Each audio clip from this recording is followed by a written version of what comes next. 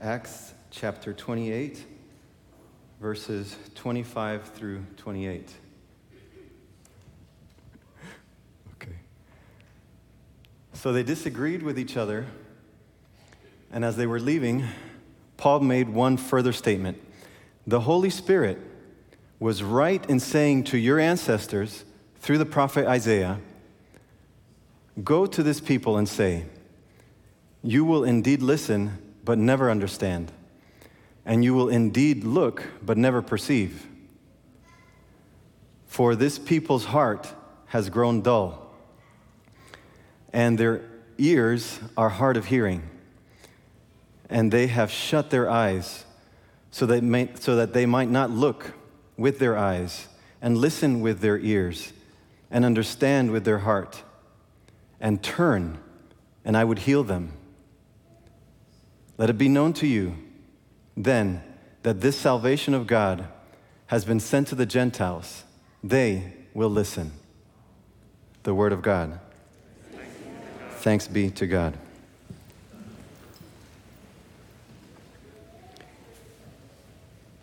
It's very ironic that in reading this scripture about eyesight, I could barely read the back screen back there.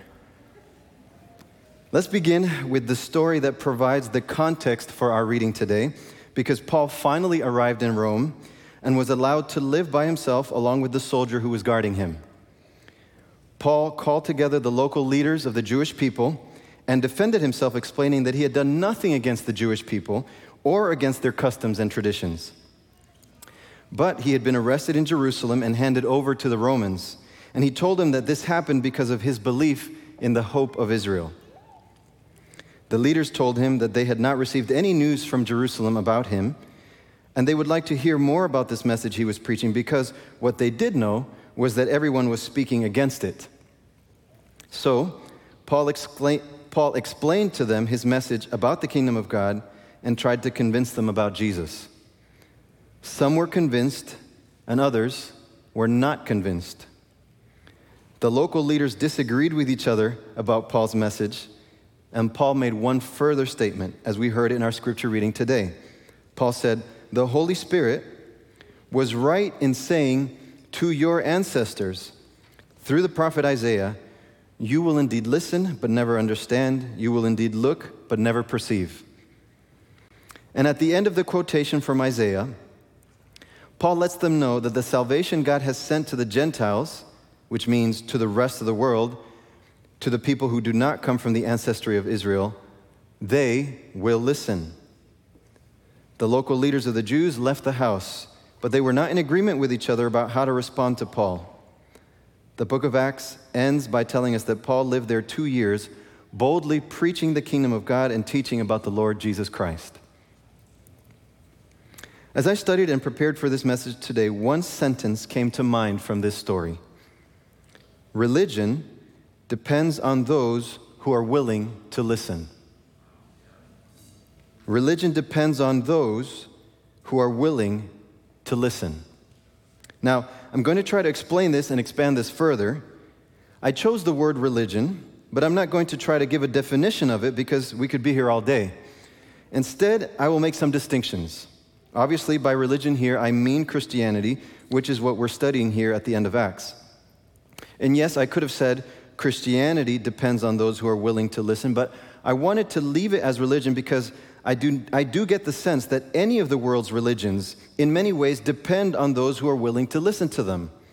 Priests or prophets could preach their hearts out on street corners, but if no one is willing to listen, that idea, that ideology goes nowhere. So what we're describing here is a system of beliefs that come together when members of a society agree that this is what they're going to believe. In the book titled 9 Theories of Religion by Daniel Pauls, one basic understanding of religion is the beliefs and ideas that people foster to explain what they experience in the world. Religion is additionally interpreted through group needs, group feelings, group structures, and activities. Religion turns out to be communal and social when an idea viewed as valid by one person comes increasingly to be shared by others. So, one way to understand religion is by seeing within human societies an arrangement of life that brings beliefs and rituals together and that brings the sacred things together under one unified system. The individual members of the society assent to the system, and the collective group comes together to share their common beliefs in what sociologists loosely label as a religion. Additionally, the theorist Talal Assad points out that religion and society were once thought of as a single integrated unit. Taking the study of religion outside of and independently from the context of the culture in which it exists is not the way that this was done historically. According to Assad, religion was traditionally, both in Christianity and around the world, viewed as inseparable and interconnected with all aspects of human culture and civil society. Now, let's look again at the new religious views that Paul is trying to share with the people in Rome. The Jewish leaders say in verse 22, "But we would like to hear from you what you think, for with regard to this sect, we know that everyone everywhere has spoken against it." After they had set a day to meet with him, they came to him at his lodgings in great numbers. From morning until evening, he explained the matter to them, testifying to the kingdom of God and trying to convince them about Jesus, both from the law of Moses and from the prophets. Luke, the writer of Acts, summarizes the main points of Paul's message in terms of the kingdom of God and Jesus. The concepts are interrelated. Jesus is the representative and the representation of God's sovereign kingdom realized in this world. God's people are summoned to gather around Jesus. The message of the Gospels and of the book of Acts is that the kingdom of God has already arrived in Jesus.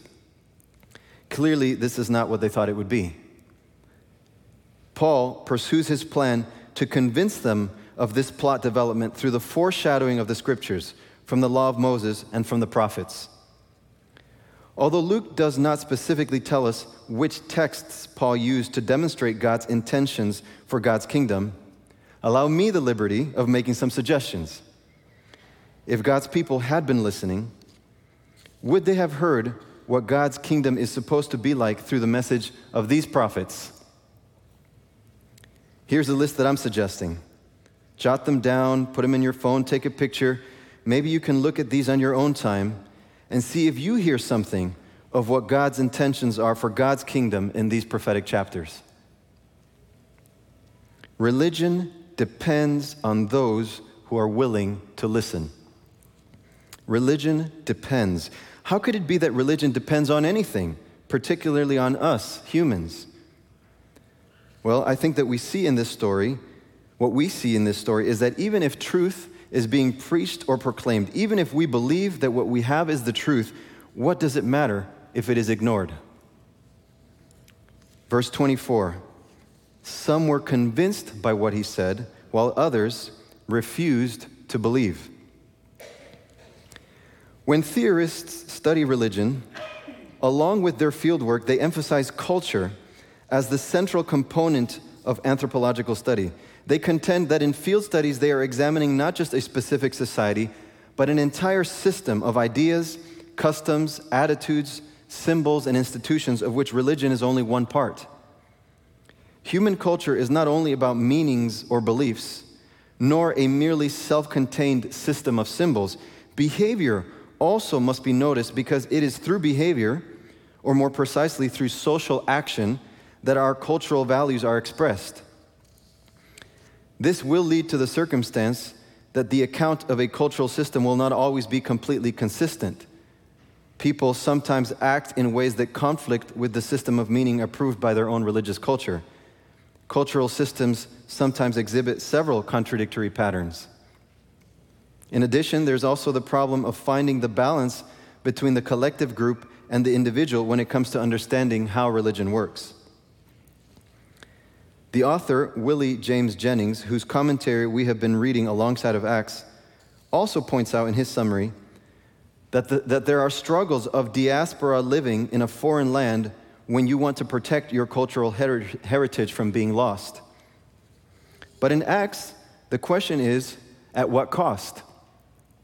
How important is it to conserve and protect one's cultural heritage and traditions from a new message, a new way? Because religion seems to depend upon people who choose to believe what was previously thought to be unbelievable. The philosopher William James argues that people who do believe stand on ground equally as firm as that on which disbelievers choose to stand. Holding religion out of hope of its truth is no less justified than rejecting religion out of fear it is in error. Religion depends on those who are willing to listen. Who are those? Acts clearly tells us that all are invited and welcomed into this new expression of religion found in Christianity. From this chapter here in Acts 28, it is not accurate to assume that Jewish individuals would have been excluded from this time forward. Look at the second to last verse of Acts, verse 30. Paul lived there 2 whole years at his own expense and welcomed all who came to him. The now familiar pattern of rejection that occurred every time that Paul entered a synagogue repeated itself here in Rome. Throughout his travels, Paul and his companions were not allowed to continue visiting any single synagogue. Eventually, they were always forced to leave. It is noteworthy that it was the local leaders of the Jewish people in Rome who came to visit Paul. And it was this leadership that, on behalf of their respective synagogues, officially refused to accept Paul's message. But in spite of this, in every place that Paul traveled, individual Jewish believers chose to break with the official position of the synagogue and willingly joined the growing Christian community. It is a misinterpretation of Paul to think that because the Jewish leaders had rejected his message, that then his reaction was to turn to the Gentiles, to the rest of the world. Rather, one of the controversial things that Paul had always preached since the beginning of his ministry is that God's salvation had already been sent to the Gentiles. Therefore, in the context of all the stories in the book of Acts, the end of this last chapter is not about Jewish exclusion, it is about Gentile inclusion. Those who had previously been considered the enemies of the chosen people are now embraced among God's people. We have already seen this in Acts. This is the story of the inclusive gospel, God's salvation for all human beings. And Jennings reminds us that this quote from Isaiah is depicting frustration, not rejection. Religion depends on those who are willing to listen. Who are willing? Do things really work like this? What does our willingness have to do with it? As we read in the scripture reading for today in verses 27 and 28, they have shut their eyes. Otherwise, they might see with their eyes, hear with their ears, understand with their hearts, and turn, and I would heal them. That's what Isaiah proclaims to be God's message to God's people. Therefore, Paul says, I want you to know that God's salvation has been sent to the Gentiles, and they will listen. As Luke writes this account of the beginnings of Christianity, it is evident that he recognizes that the Christian message is intentionally seeking to change and revise some of the prevailing culture's most basic religious and social customs. Luke is not trying to convince people about the Christian message with this book. He's writing to people who already are faithful believers. What Luke has to do for his readers is to explain to them why it is that this seemingly unstoppable gospel has in fact not been affirmed by the leaders of the one community that they could have expected to be the foremost in embracing it. In proper journalistic fashion, he cannot narrate the triumphant advance of the gospel message without also disclosing its heartbreaking dismissal by many of the first audiences to receive this proclamation about Jesus. The willingness to turn. What does turning look like? Is this our fault that we cannot hear or see? How have we become calloused? Is it true that God really wants to heal? God's salvation is sent to others outside of the primary circle. What makes it so that they will listen? I don't want to get too specific here with theological language. I don't think these verses tell us as much about God and our free will as they tell us about ourselves and how human history has developed based on our willingness to listen or our desire to shut our eyes to the truth. Religion depends on those who are willing to listen.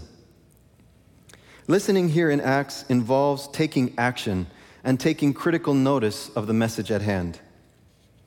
As we read in verse 28, "Let it be known to you then that this salvation of God has been sent to the Gentiles. They will listen." Hearing becomes the central concept in this last story of Acts.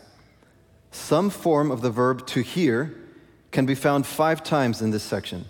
First, we find it when the local leaders say they want to hear Paul's views. In Paul's quote from Isaiah, hearing is mentioned 3 times. And then lastly, in verse 28, the Gentiles will listen, which means to hear in a way that is receptive and responsive. The lament of Isaiah and Paul's lament is about people who merely perceive sensory data but do not appropriate the information. The sound goes in one ear and out the other, hearing without understanding. Their eyes are looking at the sights, but they are lacking any insight because they are calloused and stubborn. The messages they received were neither understood nor acted upon in any way. Because if they had truly listened to God's message, they would have actually done something in response. They would have turned from the path they were taking, and they would have accepted God's healing and redirection. At the end of his commentary on Acts, Jennings reflects that Acts clarifies for me the depth of change necessary for enacting the life of the Spirit. Looking at this idea here about religion's dependence upon those who are willing to listen, and taking into consideration that at the time of Paul, religion and culture were inseparable, as was seen by the difficult decision that the religious leaders had to make in protecting their cultural values against this new message. What I'm seeing that the story of Acts tells us is that the Christian religion is a way of trying to grasp the infinite knowledge of God through finite things that we can try to understand. Through Paul's message about Jesus, we are made aware of the self-understanding and the self-realization of the infinite God who is trying to explain to us God's kingdom through Jesus in ways that finite human beings can understand. Human culture is the totality of all of our experiences in life, all of these phenomena, all of these things that we see, hear, and believe. But the totality of all these experiences does not always allow us to see them for what they are, the culturally conditioned values created by humans for various means and reasons. Our cultural beliefs and perspectives are only a limited understanding of what is real and true. It's often our immersion in culture that makes us think that the things that we believe are right and beyond question. So we need religion within culture. Culture is the totality that engulfs everything that we think and everything that we believe, including religion. Think about it. Depending on what part of the world you were born, depending on what culture of the world you're born into, this will often determine your religion. But the Christian religion, in the way that Acts is describing it, is that which makes the totality of culture aware of its limitations and of its finite reality rather than uncritically accepting culture's claims of being unconditionally correct about everything. Religion is what makes us critically aware of what culture is teaching us. Religion is what makes us realize that only the infinite, unconditioned God can break into our conditioned culture and our imperfect system of beliefs and help us to see things differently and listen in a way that we've never heard things before. Our problem is that it is so easy to confuse our religion with our culture, our nationalism, our preferences, our customs. But genuine religion about the divine creator of the universe is more than these things, and it helps us to listen critically to our culture so that we can hopefully hear what God is saying to us. I myself, and many of us here, are Gentiles. We do not come from the ancestry of Israel. But are we listening? We may not be the chosen ones, but are we listening? I know that the temptation for me is to think everyone else is blind and deaf, but not me. But I have to question for myself, am I truly listening? Because as we see here at the end of Acts, the future of religion, Christianity, the Seventh-day Adventist Church, the La Sierra Church, depends on those who are willing to listen. Amen.